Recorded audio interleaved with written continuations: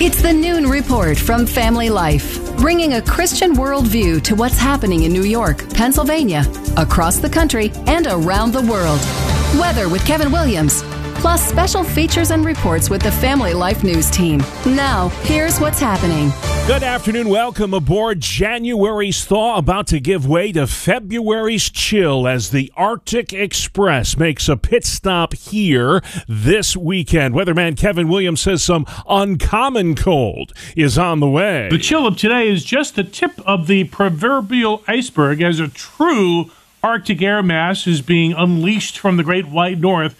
It'll be surging into our area at the end of the week, sending our temperatures to the lowest levels of the winter to date by far. Parts of the lake belts could pick up another half foot of snow by late this afternoon, and the messy mix of wintry weather extending southward, too, as we hear from meteorologist David Parkinson. We have a widespread ice event unfolding.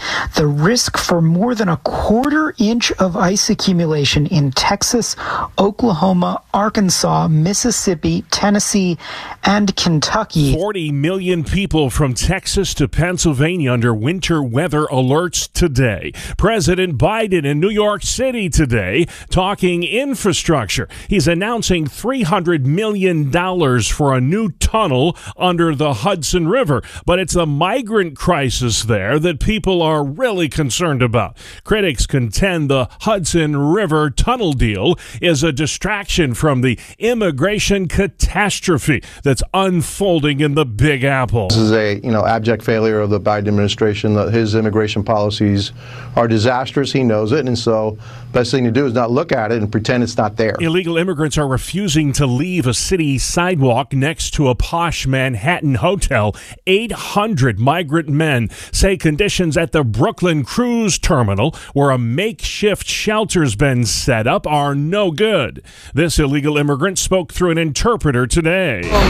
For all men, it's only 4 bathrooms. If one gets sick, everyone gets sick. It's very ugly. The beds are horrible. They're a piece of fabric.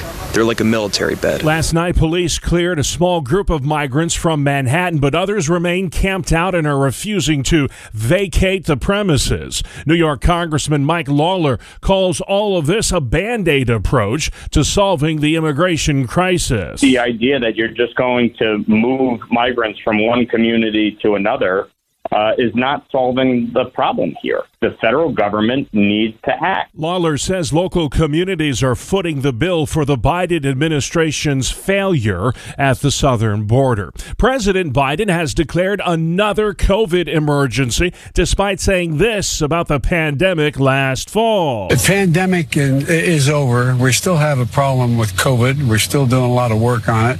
But the pandemic is over. That was the president in September. The COVID emergency extended now until May 11th. The White House promises it will end then. Infectious disease expert David Agus says when it does, expect the cost of medicine to soar. What this means, though, is that things like vaccines and treatments will no longer be covered by the federal government and then will be covered by insurance, and prices of those are expected to go up significantly. Republicans accuse the White House of using COVID as cover to justify reckless spending. It's gotten to a point where if you don't start exercising a little bit of discipline like everyone else does in this country, we're going to be paying a big price for it. Indiana Senator Mike Braun. 2 more Memphis cops have been relieved of duty, and 3 EMTs have been fired in connection to the death of 29-year-old Tyree Nichols. Officials say the EMTs failed to provide adequate care after Nichols was beaten following a traffic stop. Man, if you don't lay down, I am on the ground. You stomach. Civil rights activists demanding justice. That was not even policing, what we saw in that videotape. That was a gang of men attacking a 150-pound guy for what appears to be no reason. Nichols died 3 days later in the hospital from his injuries. His funeral is tomorrow. Actor Alec Baldwin will be formally charged with involuntary manslaughter today for a fatal shooting that happened on the set of a movie in New Mexico. Baldwin could get 6.5 years behind bars. He claims the charges are bogus and he never pulled the trigger on that gun that killed a cinematographer. A popular TV star from the 1980s has died. Laverne and Shirley fans have lost another. Give us a chance. family says Cindy Williams, who played Shirley Feeney, has died after a short illness. Nothing. Are you waiting for someone? Nobody but you, mister. Williams was 75, the same age her co-star Penny Marshall was when she died in 2018. Ron Howard, who starred with Williams in the spinoff Happy Days, says he'll miss her big sister energy. Deborah Rodriguez reporting. Still to come on the Noon Report, the Show Up Act, paying school boards, and the vindication of a pro-life activist. Well, good afternoon. I'm Kevin Williams, calling for a mixed sky this afternoon. Some sun, some clouds, a few lake flakes. I'll have the details in the forecast coming up. We'll see you in 10 minutes. All right, see you then. Thank you, Kevin. News where you live next. A multi-vehicle crash last night on Interstate 86 in Angelica, New York. That's in Allegheny County. 2 people hospitalized with serious injuries.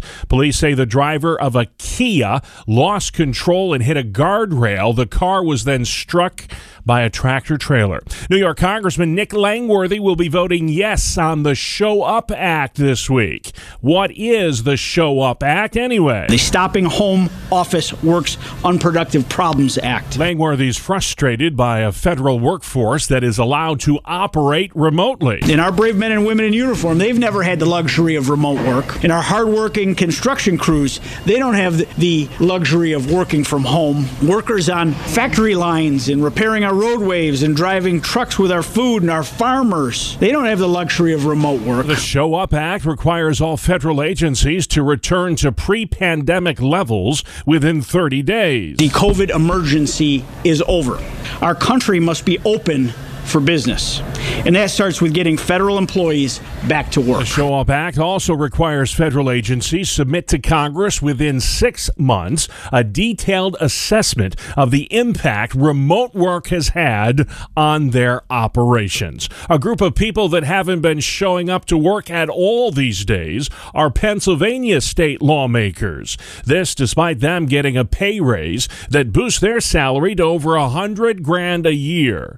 PA politicians have been incognito in Harrisburg. I say it's ridiculous. We got to start working. We got to get organized. We got to come to work, and we got to start doing the people's work here in Pennsylvania. State Representative Josh Kale. We can't just shut the House down when one side doesn't like the numbers and the other side does. We have work to do, and the people should demand that we do it. House Speaker Mark Rossi has locked the doors of the lower chamber as a feud ensues over legislative amendments having to do with voter ID and sex abuse survivors. A Pennsylvania politician thinks it's high time we pay our school board members. Democrat Joe Webster says that would attract higher quality candidates to school boards all across the Commonwealth. Webster's bill would also require more training to be a school board member, which is right now a voluntary position. Embattled New York Congressman George Santos is recusing himself from serving on any committees on Capitol Hill.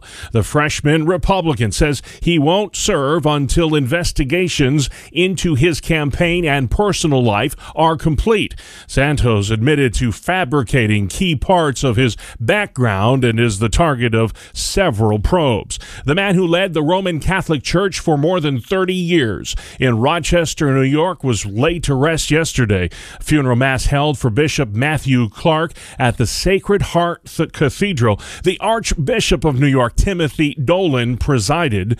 Dolan says Clark was a man who embodied tranquility. He'd say, Tim, slow down. Be at peace. Be still. Let the power of God's word sink into your heart. Clark's lifelong friend, Lee Clary. Bishop Clark would say midnight mass at the cathedral right here. The next morning, he would say mass at the Monroe County Jail. He did that for years and years and years. That shows you what kind of a person he was. The 85-year-old Clark led the Catholic Church through the tumultuous priest sex abuse scandal. He was diagnosed with Alzheimer's back in 2019. A state lawmaker wants to raise the minimum age to purchase a semi semi-automatic weapon in Pennsylvania to 21. Here's Family Life's Terry Diener. State Representative Melissa Schusterman pointed to the 2018 shooting at Marjorie Stoneman Douglas High School in Florida, where 19-year-old Nicholas Cruz killed 17 people. Schusterman said those who are not able to purchase alcohol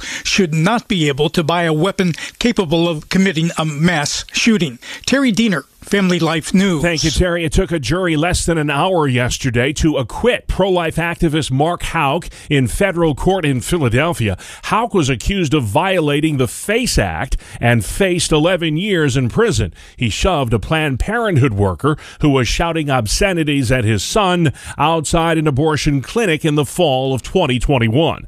Houck's attorney, Peter Breen. He was well away from the entrance, and the FACE Act is about access to the clinics. It's not about dealing with issues down the sidewalk. So right here today, what we did was win a big victory for the pro-life movement against the Biden administration. They were trying to scare pro-lifers. Houck, a father of 7, was arrested last fall at his home near Philly by nearly 24 armed FBI agents. On September 23rd, about 6:45 in the morning, agents, full SWAT gear, heavily armored vests, ballistic shields, helmets, battering ram, banged on my door. The Biden Justice Department brought the case against Houck, even though local prosecutors had thrown it out. The Monroe County, New York Sheriff is handing out free wheel locks to prevent vehicle theft.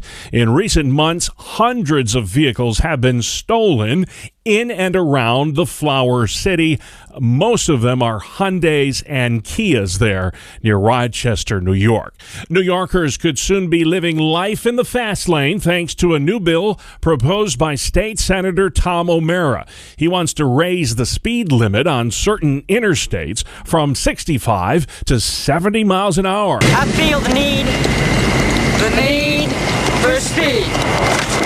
Well, don't put the pedal to the metal just yet, though. That bill is still in committee. There's also legislation in the state Senate that imposes speed limiting technology in all new vehicles in New York. Pennsylvania Republican Glenn Thompson thinks the Biden administration is stonewalling a congressional probe into classified documents found at the president's home and at a D.C. office. Thompson blames the Justice Department for what he says employing a double standard of justice. The image of Lady Justice with a blindfold holding a scale.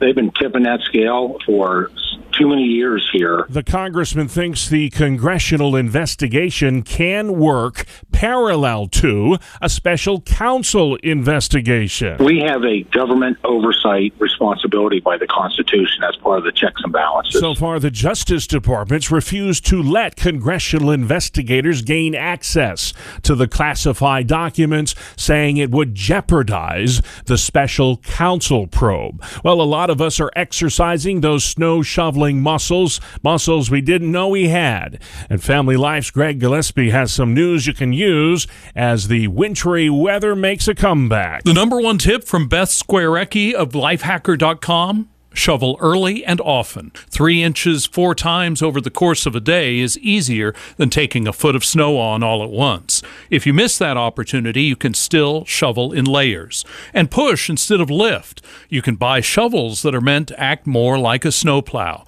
Keep your back straight. Squat down so you do more bending of your knees and less bending of your hips. Warm up, take breaks, and go easy on yourself. And if you're older or have heart issues, be especially slow and careful. You don't want to become the story of someone who collapsed by overdoing it. Greg Gillespie, Family Life News. Slow and steady wins the race. Thank you very much, Greg. It is now 14 past the hour, and this is the Noon Report. Let's get you caught up on sports next. Good afternoon, I'm Randy Snavely. Bob, it was a good night for the Brooklyn Nets as they won their second straight game, beating up on the Lakers 121-104. Kyrie Irving led the way with 26 points. Patty Mills and Cam Thomas both came off the bench and scored 21.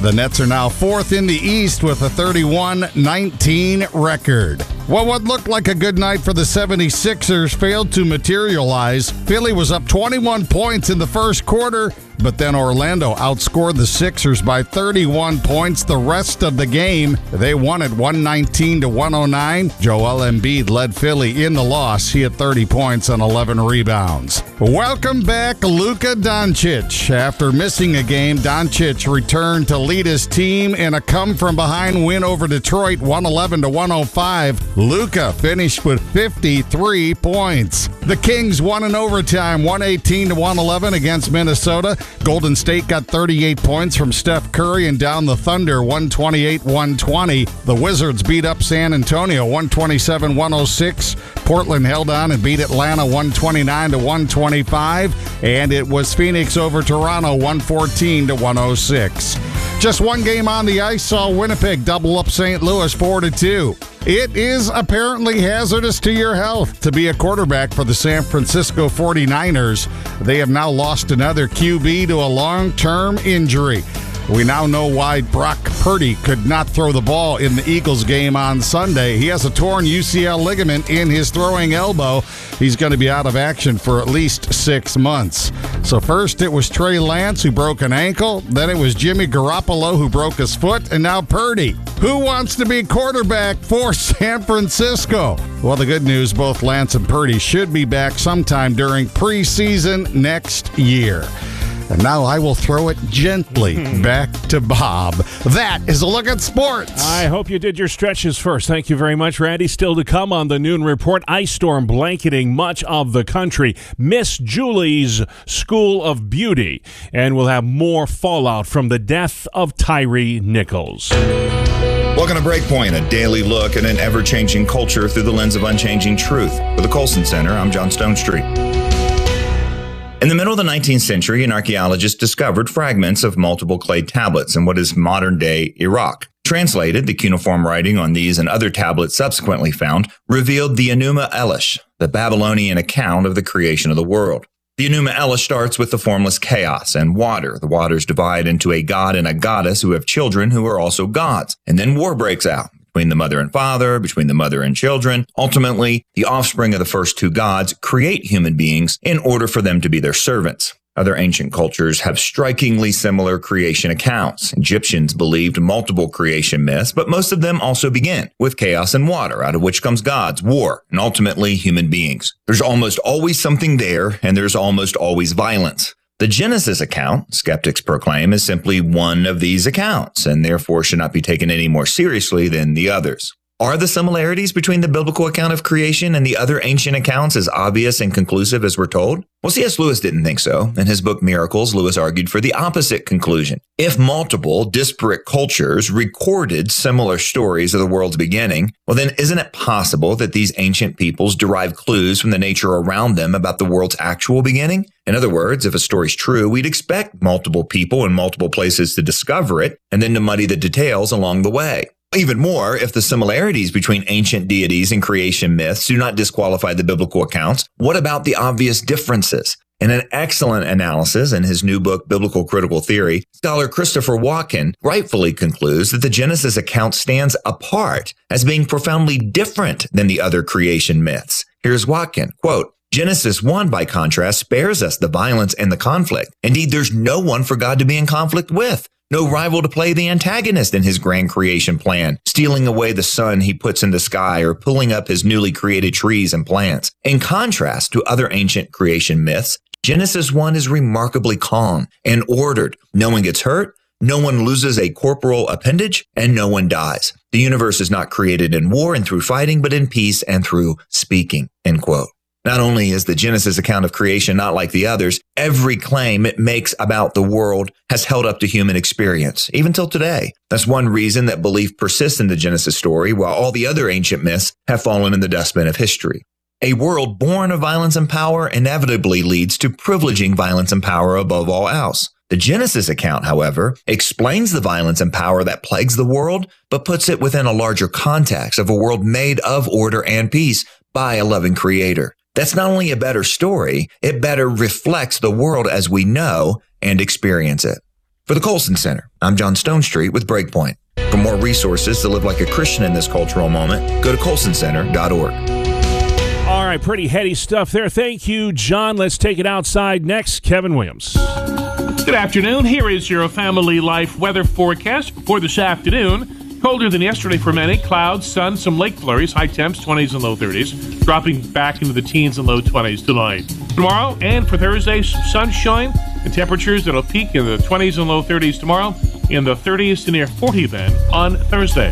Kevin, thank you. This is the Noon Report on Family Life. I'm your host, Bob Price, and there's a lot going on this Tuesday, the last day of January 2023. 40 million Americans are under winter weather alerts today as a massive storm stretching from Texas to Pennsylvania brings snow and ice and bone-chilling cold. A bitter blast of winter, ice, snow, and extreme cold barreling its way across the country.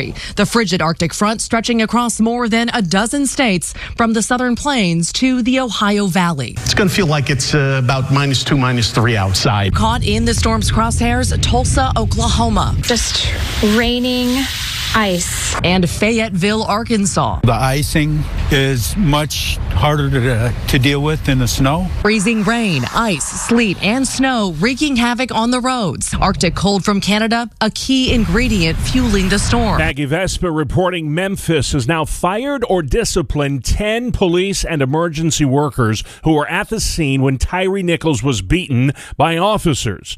Correspondent Elise Preston has more on his death and the murder investigation. Demonstrators in Memphis continued to call for police reform as Memphis police announced that 2 more officers had been relieved of their duties pending an investigation. The Memphis Fire Department also announced yesterday it fired 2 EMTs and a lieutenant who arrived on the scene after the beating for allegedly not administering adequate care for nearly 7 minutes. We pray for healing in the city. Monday night, mourners gathered at a vigil for Nichols at the same spot where he was beaten. Elise Preston in Memphis, asylum seekers refusing to leave the sidewalk outside a hotel in New York City. Last night, police took down tents from the sidewalks by the Watson Hotel and Hell's Kitchen, but some of the migrants refused to leave and they camped out for a second straight night using sleeping bags and tarps. Well, these activists say the city is trying to get hundreds of migrants out of the hotel and into the shelter at the Brooklyn Cruise Terminal, which they say does not have ideal conditions. They're going to be on single cots, literally toe to head. It's inhumane. Mayor Eric Adams continues to call for help from the federal government. Scott Pringle, New York. The U.S. Surgeon General says 13 years old is too young for kids to be on social media. Media expert Eric Rasmussen agrees. There's studies that show that, it can be detrimental to our development and our ability to regulate our emotions. Rasmussen says even adults have a hard time regulating their emotions online, so we can't expect that from children either. They don't know how to regulate their emotions and navigate everything that they're navigating online. Of course, they're going to have difficulties. He says parents need to talk to their kids about what they see online and set clear boundaries. A space rock that hasn't been seen since the Stone Age is headed our way, and by our way, I mean planet Earth. A rare green comet will pass pretty close to Earth this week. Best chance to see it is Thursday. The comet was discovered by scientists at Caltech's Palomar Observatory in San Diego last March. They have some pretty easy tips for you to see it. You'll need a telescope or high-powered binoculars. Get far away from city lights. Look to the northwest direction just before dawn, and you should be able to see a green glow in the sky. The green isn't from space people. Palomar says it's the carbon in the gas clouds surrounding the nucleus. Well, that's good to know. Bree Tennis reporting New Jersey is using an iconic Seinfeld episode to take aim at telemarketers. A proposal dubbed the Seinfeld Bill would require telemarketers to state their name and what they're selling within 30 seconds. Why don't you give me your home number and I'll call you later? I'm sorry. We're not allowed to do that. Oh, I guess you don't want people calling you at home. No. Well, now you know how I feel. They'll also have to say whom they're representing and a phone number to reach them. The bill must pass the full Senate and State Assembly before going to the governor's desk. I'm Natalie Migliori, New Jersey. Hollywood mourning the death of a popular 1980s TV star today. Steve Futterman has that report. She was one half of the starring duo on Laverne and Shirley. Cindy Williams played Shirley to Penny Marshall's Laverne, and millions watched every week. Laverne, you can drag your feet all all you want to, but I'm going to this party and I'm going to meet some nice gentlemen. Oh, like tag shots? He's a conceited dork. Long after the show ended, Cindy Williams talked about how fans still remember her on the sitcom. They feel that they're family, and they are. Cindy Williams was 75. Steve Futterman, Los Angeles. It is 25 after the hour, and you're listening to the Noon Report on Family Life. Welcome back to another edition of Hometown Heroes on Family Life. I'm Mark Webster. This week's guest is Julie Chappis of Christ for Kids Ministries in Rush, New York, whose new outreach effort is known as Miss Julie's School of Beauty, offering vocational training for victims of human trafficking. She says the idea for the school arose from monthly model days at Christ for Kids. It was after one of the model day programs. We did a full makeover. We took lasting picture of the day, just loving on this girl, letting her know God made you so beautiful. Here's pictures, you can hang on to. It was really interesting because I got a call from her maybe 4 or 5 days later. And she said, Miss Julie, when I was with you doing the model day program, you made me feel so good. And I know that I really deserve to feel good. And she said, I was really embarrassed to say this, but I've been homeless and I've been bouncing around from anybody that will take me in. And right now I'm in the inner city and I've got a roof over my head, but only if I perform in the bedroom. And she started crying and I'm like, oh my gosh. And she was like, can you help me? I said, absolutely. So, I ran down to get her and I brought her back to my little salon studio here. And I was like, okay, my social work kind of degree kicked back in. And I'm like, I need to connect her with the proper resources. I didn't really realize that human trafficking was such a huge problem. I knew it was a problem, but I didn't know it was a problem right here in Rochester, And so when I started looking up, like, who can I connect this girl with? Like, I need to get her into a safe environment. We need an emergency bed. We've got to get her some clothing. I mean, she had nothing but the clothes she was wearing. And so I hooked into Angels of Mercy. And from there, I found out about the Out of Darkness program. And they did happen to have an emergency bed. So we were able to get her over into that program. But from there, it just led to many more conversations with different organizations in our area. And when I realized that human trafficking is actually quite common within our city, and not even just Rochester, but the outlying areas like Bovina in Livingston County, they're inundated with so many cases of these people that are literally trapped in a trafficking situation, and it's not really talked about. There's really no way out for these people. And so that's why, as just the nonprofit owner of Christ for Kids, I'm getting this call, and all of a sudden I'm staring human trafficking in the face. That eventually led her to the realization that any successful escape from human trafficking includes a viable way for those seeking a new and better life to support themselves. My faith led me to open up Miss Julie's School of Beauty. That was birthed out of a lot of conversations with the trafficking programs in and around our area. They get these people into trauma therapy. They connect people with all the resources that are needed. But as I was talking to these programs, what I began to understand and realize was, what next? You get somebody off the street, you get them in a safe environment, they're going through trauma therapy, and then it's time to get a job. The problem is now you've got a bunch of children that are without family support, without a safe place to stay. If they've been on the street for any length of time, they have been arrested for prostitution or for drug possession. In New York, those equal felonies. And so you can only imagine you get somebody to a level where they're like, wow, I really need to work. If I had a good job that was making lucrative money, I would never have to go back into any of that. Well, now there's background checks. And so those background checks are stopping all these people in their tracks from getting the kind of jobs that actually could give them a way out. I just really started to understand and realize the calling on my heart to open Miss Julie's School of Beauty.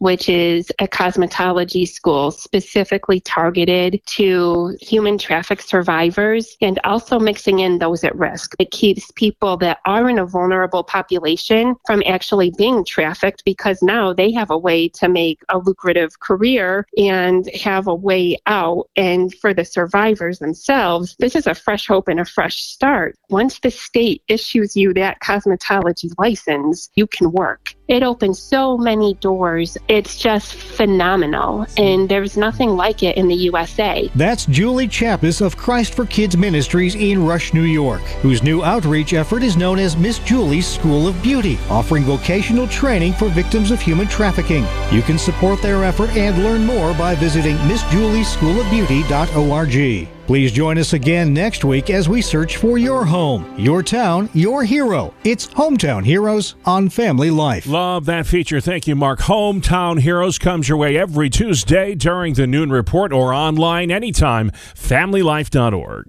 Good afternoon. Here is your Family Life regional weather forecast. A pretty typical winter day underway across the area. It is cold, not especially so. There are a few lake flakes around, but not a lot. And there's a little sun, but it's mostly limited depending upon your location. Our next weather maker is a cold front, an Arctic front, coming in at the end of the week. It'll be preceded by moderate temperatures, but followed by a true blast of bitter air heading toward the weekend. For this afternoon, colder than yesterday for many. Clouds, sun, some lake flurries, high temps, 20s and low 30s, dropping back into the teens and low 20s tonight. Tomorrow and for Thursday, some sunshine and temperatures that'll peak in the 20s and low 30s tomorrow. In the 30s to near 40 then on Thursday. All right, thank you very much, Kevin. Finally at noon, we're celebrating a wintertime beverage. Oh, we got it! Hey, we got it! Say, we got it! Family Life's Brian Query. Few drinks are as deep-rooted in the childhoods of many, quite like hot chocolate. It reminds us of chilly days, rainy days, sled riding, or even a quiet day watching the snowfall. Well, today is the day to cozy up and celebrate this incredible hot drink, as January 31st is National Hot Chocolate Day.